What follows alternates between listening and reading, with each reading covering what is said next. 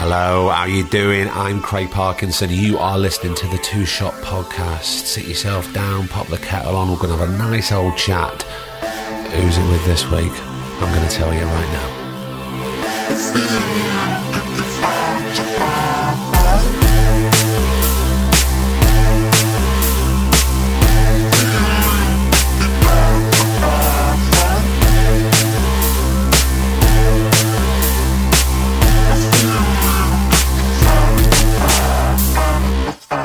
Hiya, how are you?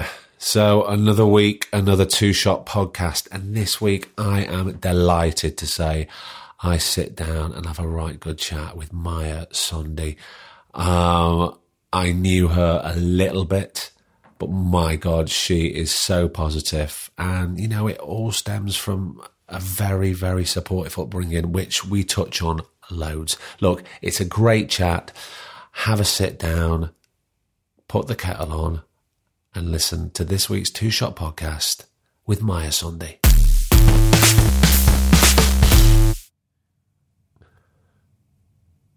It's silent now, but only a few seconds ago we were testing our mics, and myself and my guest this week were talking about embarrassing iTunes running lists. Oh no. Yes, we I didn't know were. you were going to say it. Oh, I had to. We won't talk about what it was. We'll leave that to people's imagination.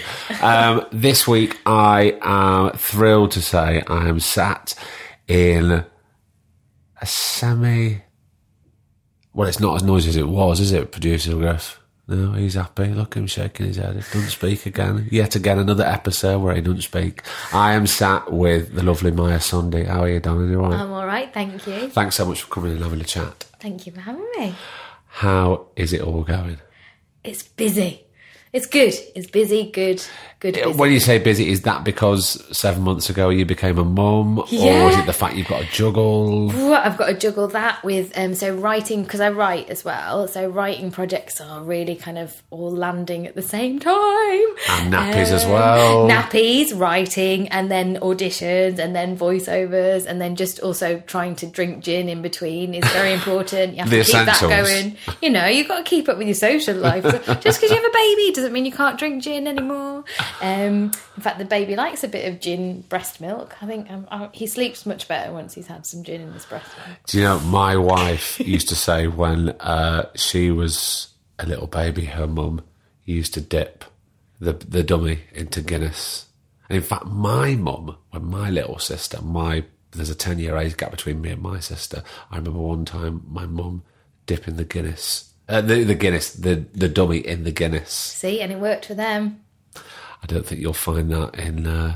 That's probably not in the handbook now, is it? Is it Dr. Spock or Mr. Spock? I always forget. I don't know. You know that book? No. Yeah, it's a big famous book. Oh, no. Because Mr. Spock is Star Trek. And then... But Dr. Spock wrote this amazing sort of Bible... About having a baby. About babies and raising babies. I tried not to read too much because I thought if I'll Couldn't get be arsed, terrified. Yeah, I couldn't be asked, but also I thought I'll be terrified now because it's got to come out. And if I'm now panicking and it's in me and I'm panicking, this is not good.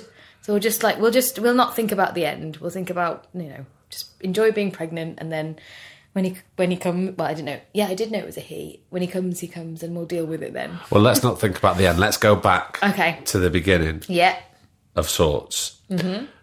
You grew up in Birmingham. Yes. Talk to me about your family life when you were growing up. Did you have brothers and sisters? Yeah, so I've got a little brother. Yeah. So he's 3 years younger than me. And my mum is from Kenya. She's Indian, but she came from Kenya to Birmingham when she was 6 because of the political unrest. It was quite difficult for Indians in Kenya at the time.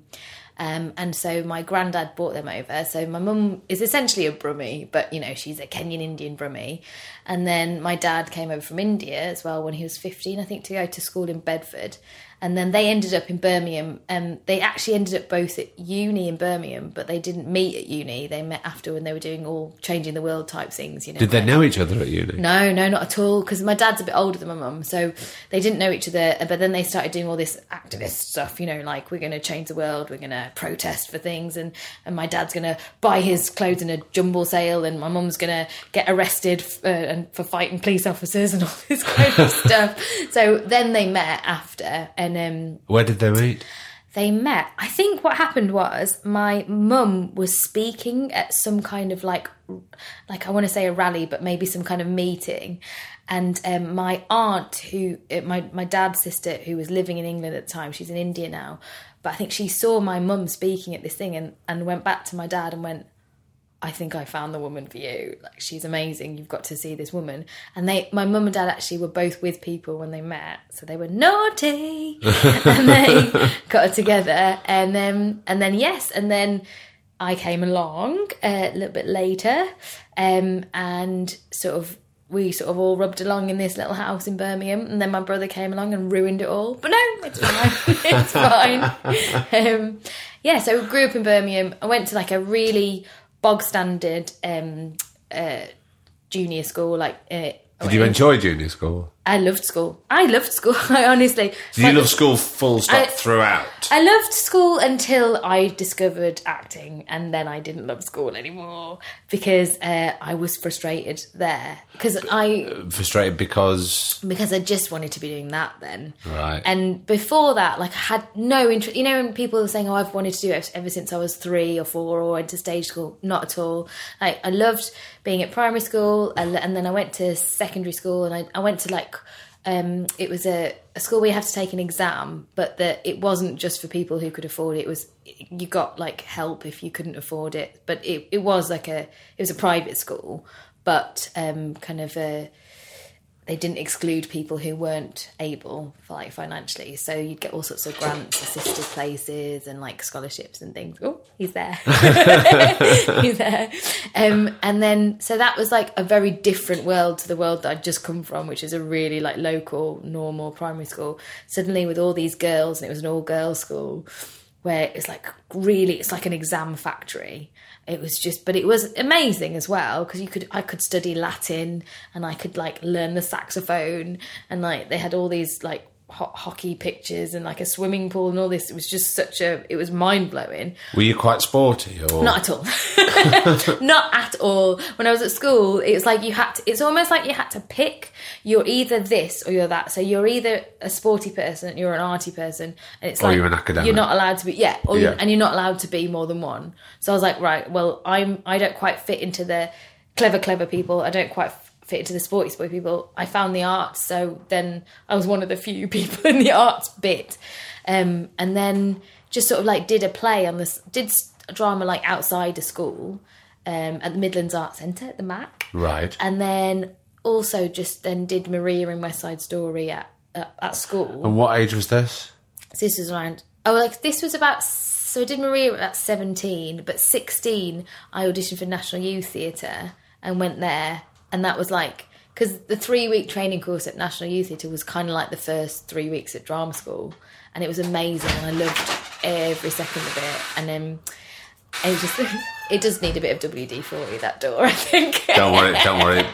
Producer Griff is so good at editing the coughs and breaths and splutters and sounds. He'll definitely store a squeaky door out, no problem.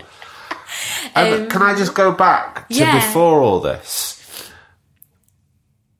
What was available at your school in terms of your passion for acting and for drama and for the release? That's the thing. So they didn't have drama as a GCSE. But did they have it at primary or junior school? Oh, you know what? No. They did. I can't remember doing it. I can't remember discovering it at school. I discovered it outside of school. Kind of Midlands Arts Centre, and going to and then National Youth Theatre, and that opened up such a different world to me. And with the Midlands Arts Centre, was that something that everybody was freely accepted into, or was there an audition process, or Yeah, they was did. was it free, or was it something you had to pay for? No, it was free. I got into this wonderful production where you had to audition for it, but it was specifically targeted at community.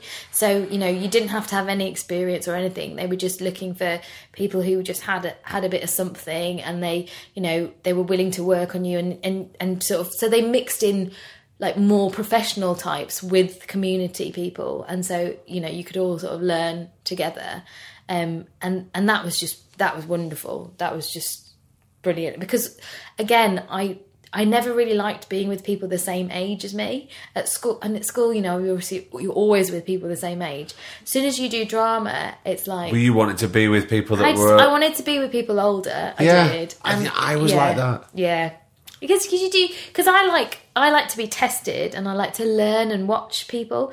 And, you know, you can learn, obviously, and especially now you can learn from younger people all the time. But I think at that age, you want someone to look up to, you want people to follow, because you don't know who you are and you don't know where you're going. Yeah. So you kind of go, oh, what are they doing? That's interesting. I remember getting obsessed with this girl in one of the shows that I did on the side, where she was like 17, and she seemed so old to me, but I must have been about 12, 13. And she could do a no-handed cartwheel. Get your head around that. Do you know what? Even now at 41, if I see someone do that, that's fucking impressive. It's amazing. And I remember her, she was called Vicky. She could do a no-handed cartwheel, and I was just like, she's amazing. And then I had all these lovely role models who were older and all from different backgrounds, and, you know, different classes, different talents, you know, dancers, singers, actors, drummers, all sorts of things. So I think, and then I got frustrated at senior school because it was so academic, and I just didn't like. I could go with the academia fine, because I did like to work. I like to work hard, but I just felt like, there's something else now that's. Did you not have drama as a GCSE? No. Or there was no drama extracurricular? GCSE. You could do drama, like you could opt for it in one of the things, but it was so rubbish, and it was just so half-hearted, and you couldn't really like get your teeth into it. So then I could get my teeth into when we did the show, which was West Side Story. I could really get my teeth into that. And they really went to town on it, you know, and they kind of made it such a big show, and they did loads of performances. And then I just thought, I've got to try for drama school, because you know what, everyone kept saying to me, at 18 straight from school, they won't have you. Yeah. You should go to university. You should go to Cambridge. You should go to Cambridge and get a degree. And I'm like, okay, right. Yeah, well, I'll apply for Cambridge, but I'll also apply for drama school and see what happens. And, you know, they'll decide, because if they think I'm ready at 18, I'll go, because they'll take me. And if they don't, fair enough. And then I'll do something else. But I'm going to let them decide, because I want to go. And then, you know, so then I went to LAMDA. And what was the support like from your parents? My parents were incredible. My parents are really liberal anyway, and they're passionate about.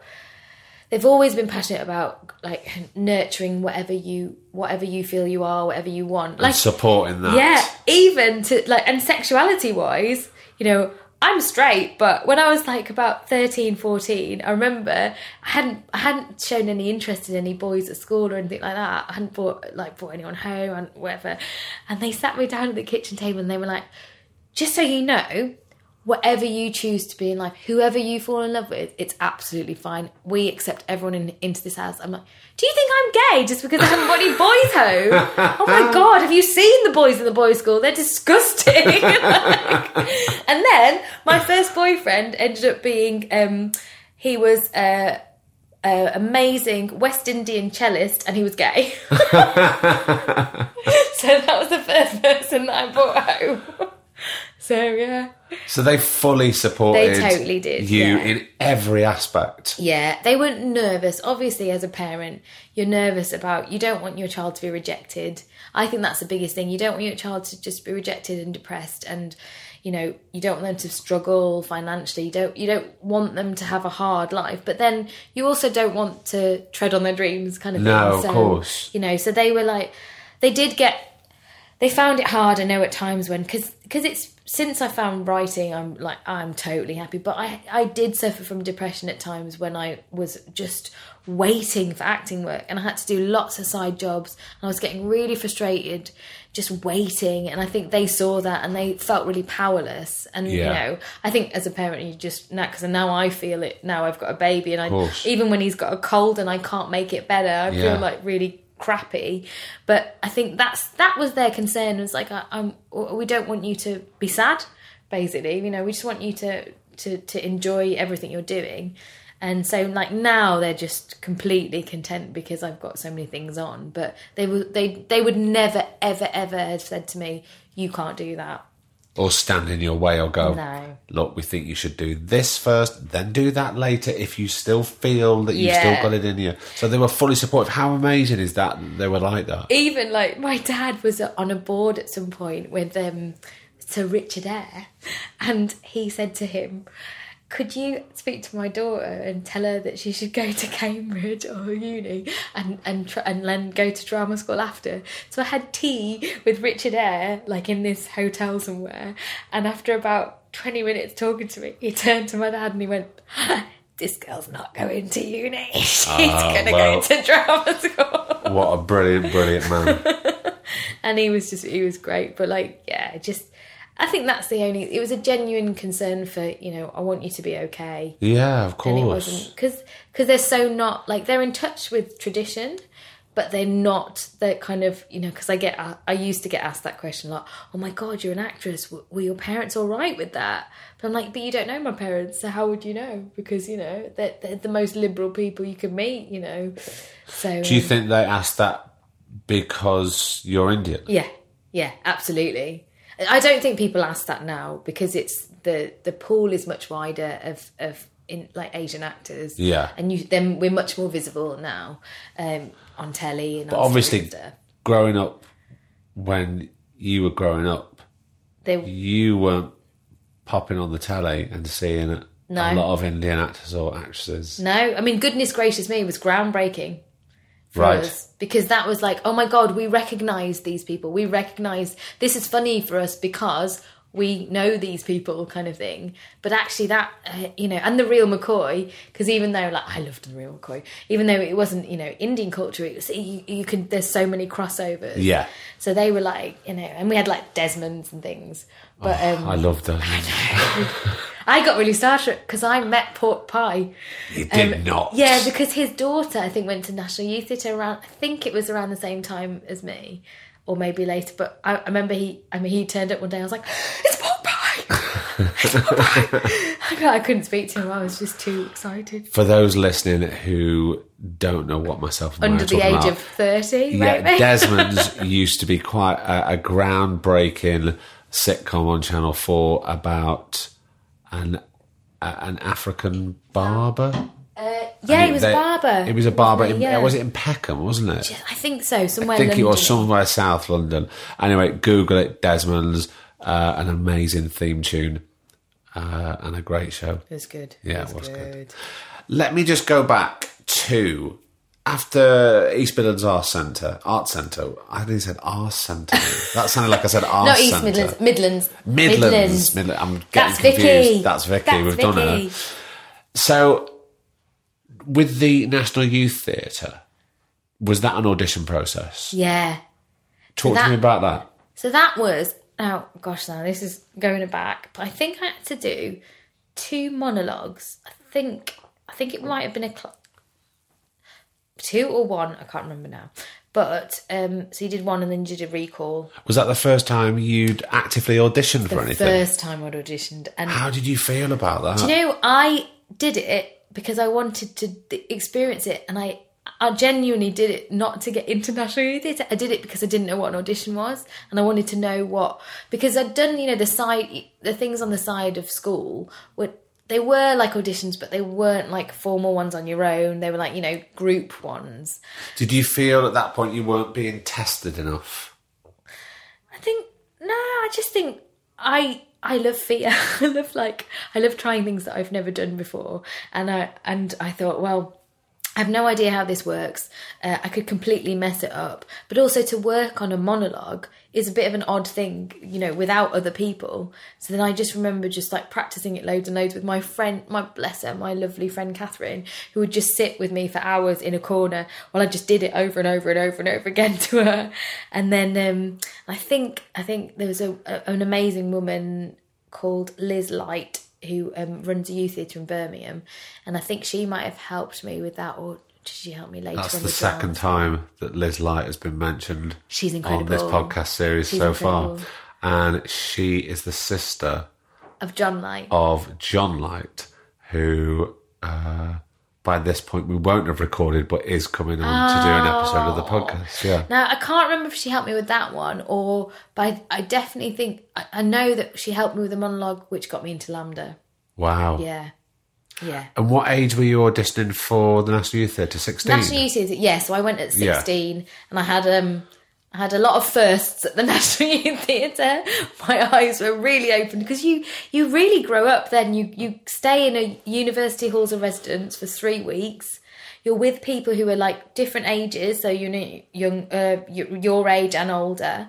And, you know, you develop these friendships like in these 3 weeks. Right? And it's so intense and amazing and totally different to anything that I'd ever done before, because it's completely not about like academia or anything. It's just going with it and just being sort of. And you're doing what you want to do. Yeah.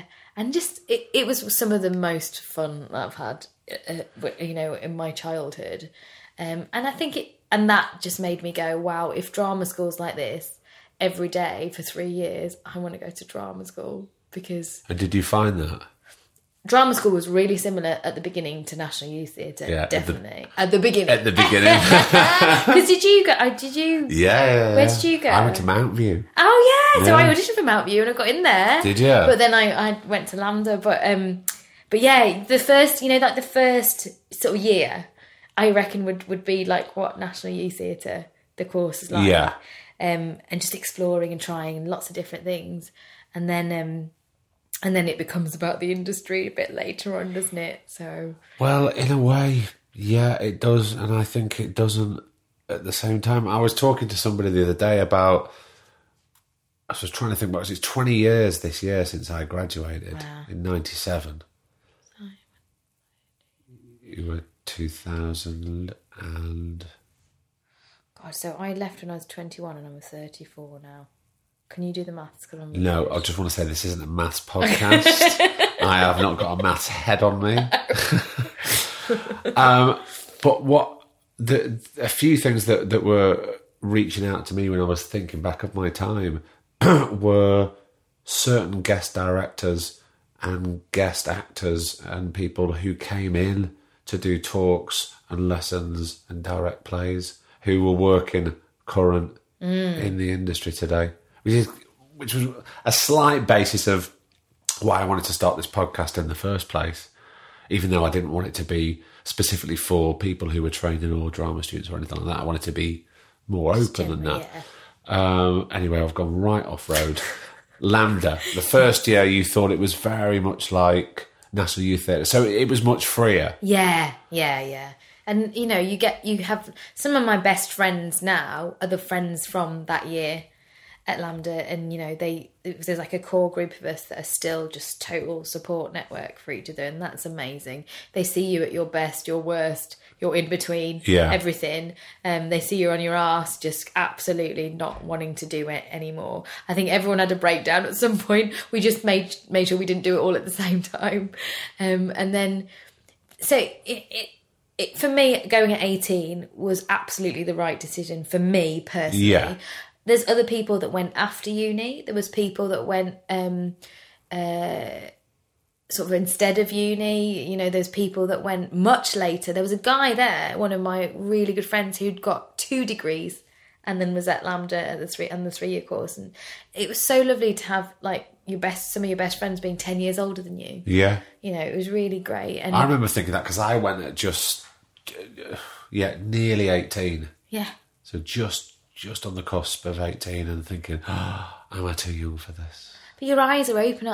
You're sort of like a sponge then, aren't you? Yeah. Whereas, so we all learnt off each other. The sort of the university types were a bit like, a bit cerebral about things. And the younger ones would just like jump into it. If it was kind of like things that didn't make sense, we'd just go for it. And I think they learnt from us, but then they sort of taught us to be a bit more measured as well and not just kind of bounce off the walls all the time. And they kind of grew us up, really. But then, to be honest, most of the really useful stuff that I'd say that movement, particularly clown at drama school with this amazing teacher called Mark Bell, who did like lots of different like movement things with us, like clown, bouffon, all these mask and all this stuff. That was really amazing. But most of the most useful stuff that I know, I've learned in the business. I've learned from the jobs that I've done, because we just didn't have telly training at drama school. Well, there doesn't seem to be, I don't know what it's like now, but there doesn't seem to be that much time for it anymore.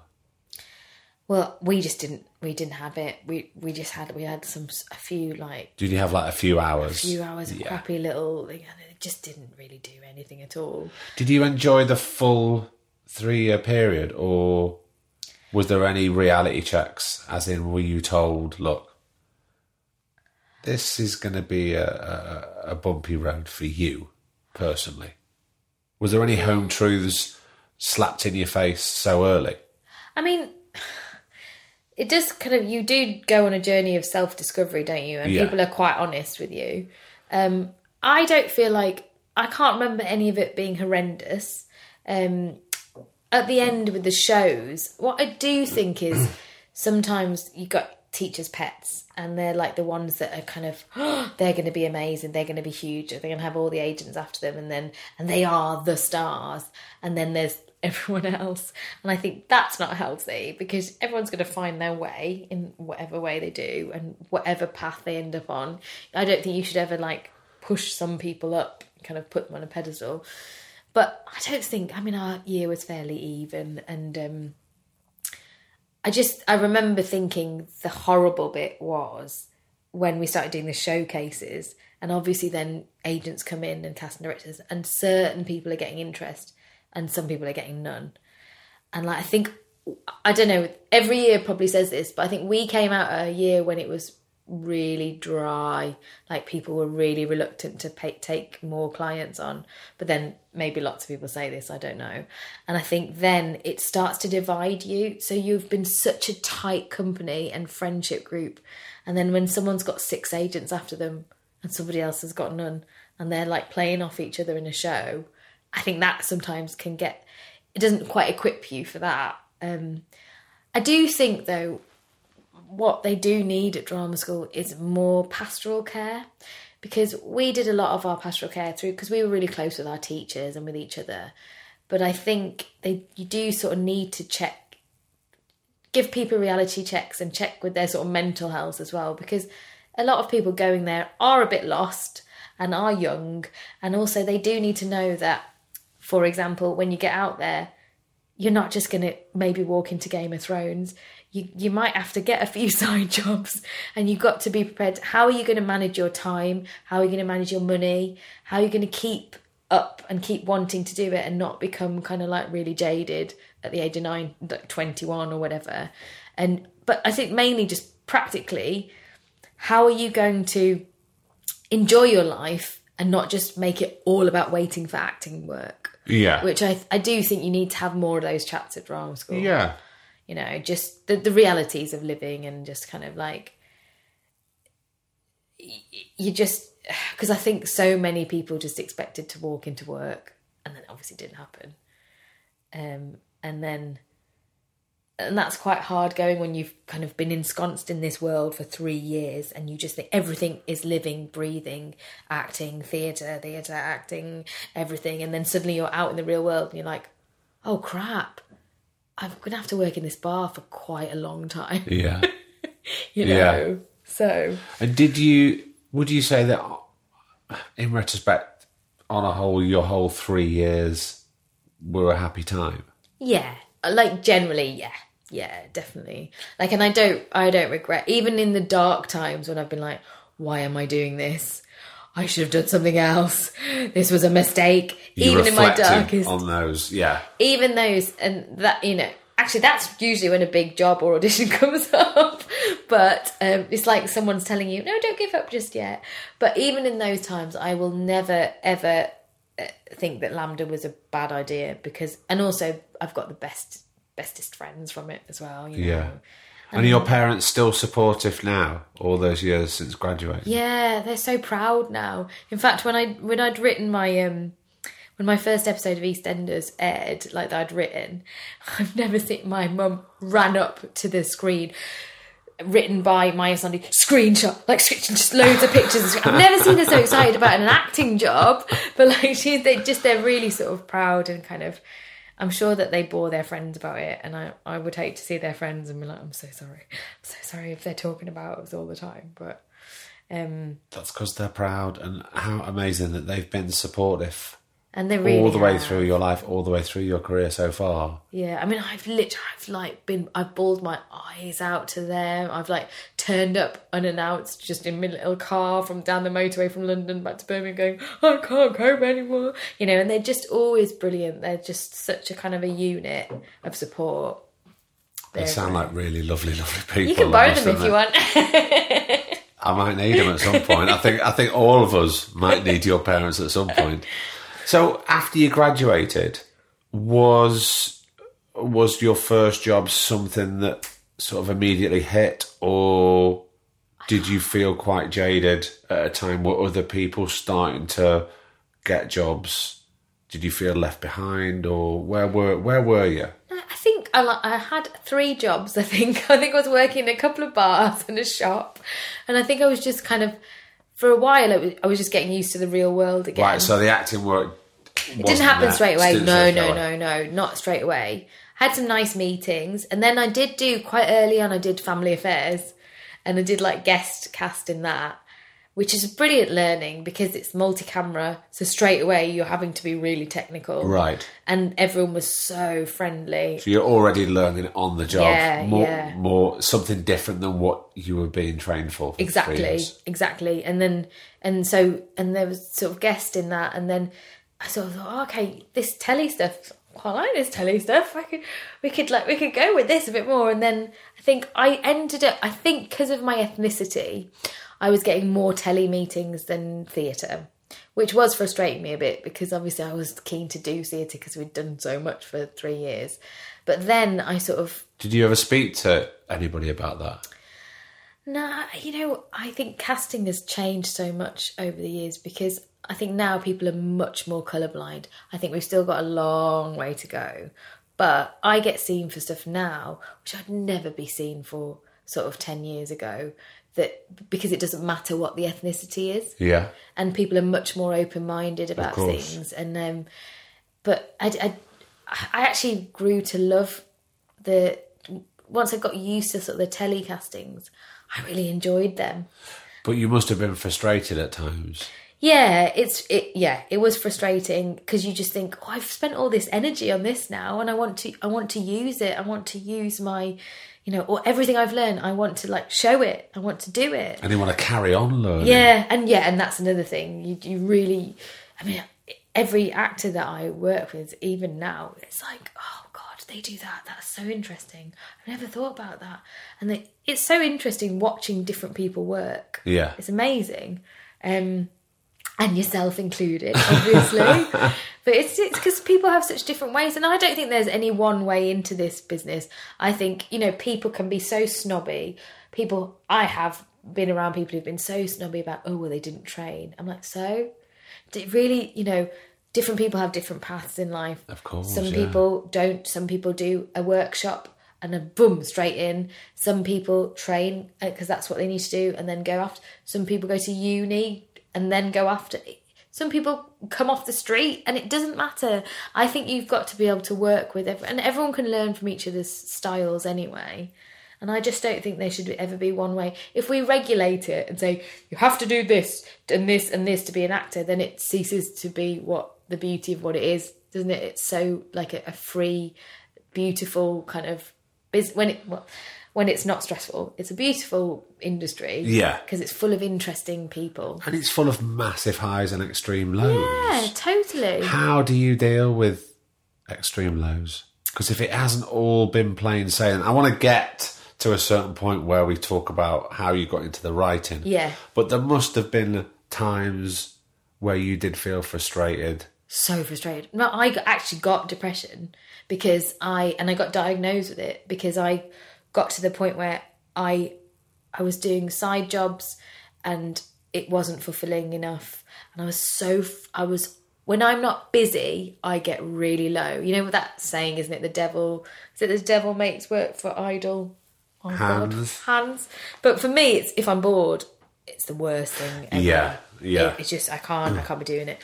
And you're probably not a good company to be around. And I'm only saying that because we can smell our own. I'm exactly the same. Yeah. And I retreat into I would not want to see people because I'd think I'd bring them down.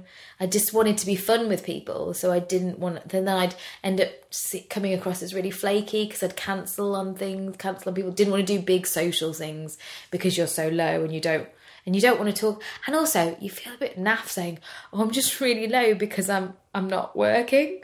Because people who are not in the business don't really get that. Yeah. It's like they're in the real world, Yeah. you know. But then I sort of worked out how to manage that and kind of throw myself into the side job. So I started teaching English as a foreign language because I trained to do it. 4-week training course and then did that. And I loved it because you get really interesting, funny students every day, and they look to you because they're looking to you for something that you can give them. So suddenly you've got a purpose again, and it's great. And it's just hilarious, like it's really funny, and just watching the ways that students would interact with each other with very little English, with more English from all different places in the world. I remember one amazing class where I had the advanced set, and I had a 17-year-old boy from like Croatia or somewhere, and I had a 70-year-old woman from somewhere else, and they're in this class of only like 4 or 5 students together, and we were like looking at Shakespeare and stuff. And I was just like, this is brilliant. When would these two people ever be together in a classroom learning?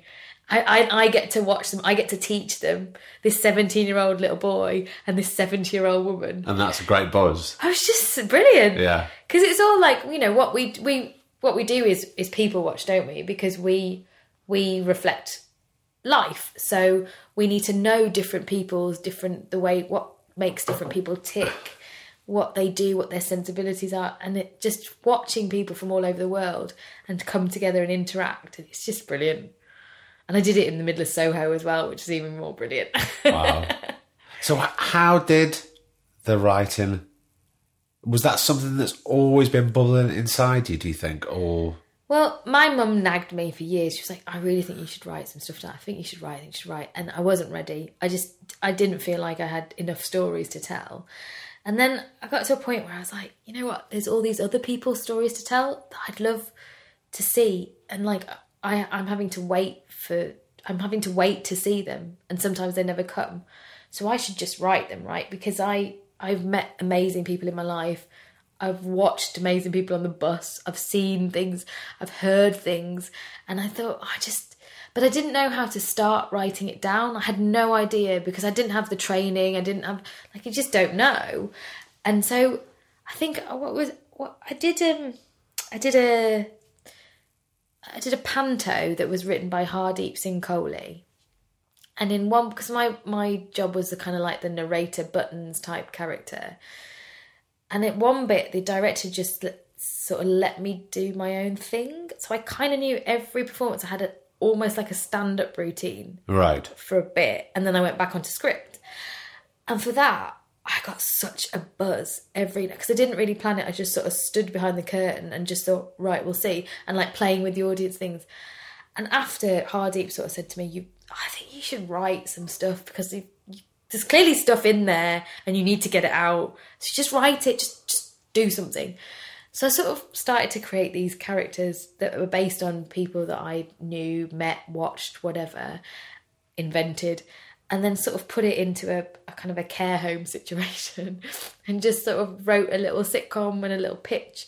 I didn't know what I was going to do with it. I just wrote it, and I just also had like all these other pages and pages of material, which was just random things that I'd heard or thought of. Did you feel that was a Oh my release, God. a great release? It was at that amazing. time? It was like having a really good poo. It was just like, whew, all just coming out. And then I just showed it to a producer that I was working with as an actress at the time. I said, this might be really stupid, Paul, but could you just have a look at this little one-page thing that I've written about this thing, about this care home? And he read it. He said, can I read the script? And I was like, okay. I'm a bit scared about anyone seeing anything because this might be total crap and it's going to laugh at me. But I was like, no, it's fine. I'm going to do it. I'm going to do it. I like to be scared. Yeah. And he read it and he's like, you know what? I think I should introduce you to some writing agents, because it was at Hattrick, here at Hattrick, because I think you will work really well together. And from that, and then I sort of met them, and they encouraged me to write some more stuff, because I was really passionate about working with teenagers. At the time I was doing some work with teenagers about like sexting and porn and sort of sexual images in the media and all that sort of thing. And with my friend who ran a charity, we did alternative sex education kind of thing. And I'd heard all these stories from these kids, and I was talking to them about it for about 2 hours, and they said, you should write that. So then I wrote a play about that. And then that was kind of my calling card script. Where was the play produced? Yeah, it was on last year at the Park Theatre in the Park 90, called Sket. And yeah, it was incredible to sort of have that, because the response from people was, oh my God, this is a problem. We need to talk to our kids about it. That's what I wanted. I didn't want anyone to... I didn't really care if anyone said, oh, the structure of this play is a bit this, a bit that, the writing, blah, blah. I didn't really care. I just thought, I want people to go and talk about this, because this is important, because it's ruining kids' lives. And I got that response from it, so I was really chuffed about that. And now it's just sort of my calling card to get in the room for other stuff. So. Yeah. But yeah, it was... But since I found that, I feel like I always have an outlet. So obviously you are still acting, but Yeah. do you feel that the writing has overtaken not even just the acting, but maybe the passion for acting? Yeah, it's a weird one, because when you're sitting there as a writer in a writer's room, and you're discussing the actors, it's a hard one for me, because I feel quite bound to actors, and like, you know, if you're sitting there and you're discussing an actor's future in this show, and I'm thinking, God, they've got a family, they've got this, they've just had a baby, or this, you know, I'm like, oh my God, no. It's hard. That's why I kind of like to keep them separate, because I don't want to be, I'd hate to write something that then I was in as an actor, and then obviously I know things about the show and discussions that have happened that then the actors don't know, and then I feel like I would feel like a bit of a traitor.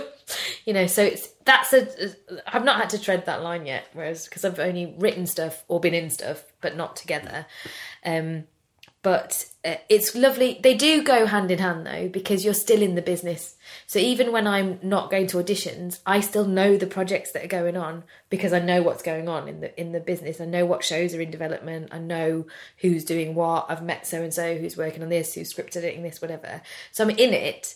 And then, you know, as a writer, as an actor, when you go for things, I'm like, oh yeah, I remember when I heard about this in development. It's kind of nice. They go together. But at the moment, quite separate. But yeah, sorry, your original question, which I didn't even answer. It is overtaking it, only because I get to tell my own stories now. I don't have to wait for somebody else to tell stories. So you've got more sense of control. Yeah. And which actually, is something that keeps coming back in these podcasts about people control. Taking that control Yeah. and moulding it into their sense of what they want to do and put it out there at their time. Yeah. Just the difference between, so if I go to a writing meeting because somebody has read my script, liked my work, want to speak to my agent and want me in the room to say, what are you up to at the moment? What kind of things do you want to write? this is what we're looking for writers to pitch. So I'll go into a meeting and there's a real forward energy. What can you bring us? What show could we create together that then creates loads of work for loads of other people and tells loads of interesting stories? There's that kind of energy. Whereas I feel when I go into a casting, everything's been set. You're the last bit. So like you just go in and it's kind of like right, let's just look at you. Would you fit with the husband? And you know, most of the time you're there because they know what you can do. They just need to fit you to the show. Yeah. It's not even about doing well or not. Almost it's kind of like, well, yeah, we like you, but can we make this work? Do you look 34? Could you have just had that baby? I mean, you know, it's that kind of thing rather than, you know, what can we create together? I feel sort of as an actor cheated because you're only brought in at the end, whereas as a writer, you're there from the first seed.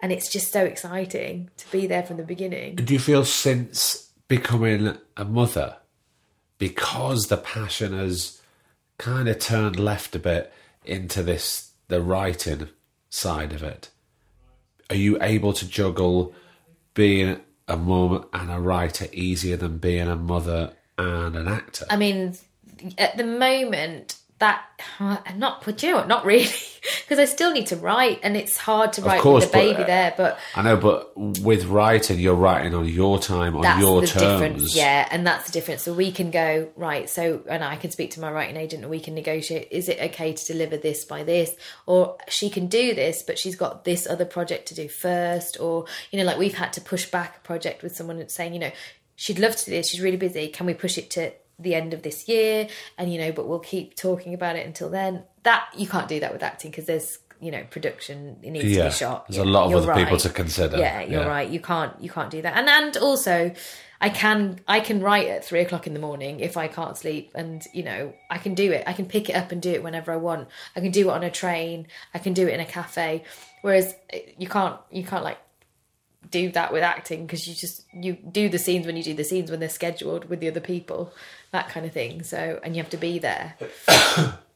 So yeah, but do you ever think, because there is even talking to you now, there is such a great passion for the writing, but the great passion that started when you were a kid was about the performing and the acting. Yeah. Do you ever think that you will put acting to one side and 100% focus on the writing? I don't know, because I still love it. Like when I do a job that I love, like for example, Line of Duty, Good show. Like, yeah, funnily enough, apart from the people on it, they're terrible. Some people, terrible. But you know, when you just love every moment of a job, so that job made me remember why I love acting so much, because everybody in that show was brilliant. My experience on that show was amazing. And the crew were incredible, everyone. And it just makes you go, you know what, I'd hate to miss out on this. So you get the buzz back. I get the buzz back. Yeah. I do, I get it back. Is it a different buzz when you deliver an idea or a script that people sort of bounce off and go, we like this? Yeah, that's another kind of buzz. But then you also know it could take I'm developing lots of things at the same time, and they might all go, or none of them might go. So you have to be realistic. You're like, yeah, it's great, it's exciting, they like it now, but it might not be made, if at all, but it might be made like in 4 years. So it's like you have to suspend your kind of like excitement for a bit, because you kind of go, right, yeah, I need to do the work first and then we'll see what happens. And then there's a million other decisions that have to be made along the way. Whereas the acting is like an instant buzz, isn't it? Because you're just there going like, I'm loving it. Yeah. And the writing is like, yeah, let's not get too excited until we see the proof in the pudding, you know, kind of. That's why I love writing on other people's shows like Mount Pleasant and EastEnders, because they already exist. So you know that you're going to get your show, your episode's going to be on because you've been commissioned to write it. Or like if you're commissioned, you know, you get a script commission, you've been commissioned to write that script. So you're definitely going to be able to write a script. Whereas when you're sort of, the most fun bit about writing when I started was writing the scripts. And now you get so bogged down with, I need to write the treatment, the pitch. I need to sell the show before I even know what the show is. Whereas I discover the show through writing it, but that's very time consuming. And so doesn't pay. And so it's hard kind of like almost selling something It's like selling an empty bottle of water. You've got the bottle, you just like, there's nothing in it, but you sort of know what it is. You've got like the outline of it. Yeah. But until you open the tap and like start filling the water up, you won't know, like, you know, you don't know what it is. So, yeah, or gin. We've gone full circle. We've gone back to gin. Yeah, we've gone back to gin. But yeah, I think if you said to me, I will answer your question. If you said to me, you could never act again, I'd be really, really sad. But if you said to me, you can never write again, I'd be devastated. I think I'd be heartbroken. So I think at the minute... I think you've just answered your own question, though. Yeah, I finally answered one question, didn't I? Yeah. But if any casting directors are listening, please don't take that. They won't listen to this. Oh, they might do. Yeah, don't listen to it. Maya Sunday, amazing. Thank you so much for coming into chatting. It's been brilliant.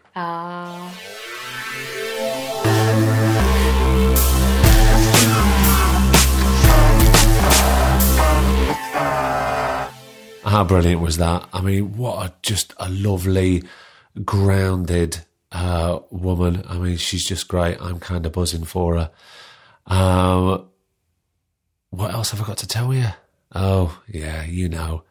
Here he goes again, saying subscribe, saying rate, put 5 stars on, you know what I'm talking about. Hit subscribe for the Two Shot Podcast. Follow us on Twitter. Tell your friends to follow us. It's all good. At Two Shot Pod on Twitter, on Instagram, the Two Shot Podcast on Facebook. You can always follow me on at cparks1976. Drop us a line. What's the email? The email is twoshotpod@gmail.com. Oh my God, producer Griff speaks. Can you believe it? twoshotpod@gmail.com. Drop us a line. Let us know what you're thinking. Maybe you've got an idea of a guest that you'd like to have on. That's fine. Look, we'll read it. I'm not sure I can do anything about it, but I'll certainly read it. Also, I would like to thank splicingblok.com. Go to allthews.splicingblok.com. Check those guys out, okay? And I will see you next week. This has been the Two Shot Podcast. I've been Craig Parkinson. Thank you so much. And remember, subscribe. The Two Shot Podcast is presented by me, Craig Parkinson, recorded and produced by Thomas Griffin for Splicing Blok. Our brilliant music is courtesy of Then Thickens. Cheers.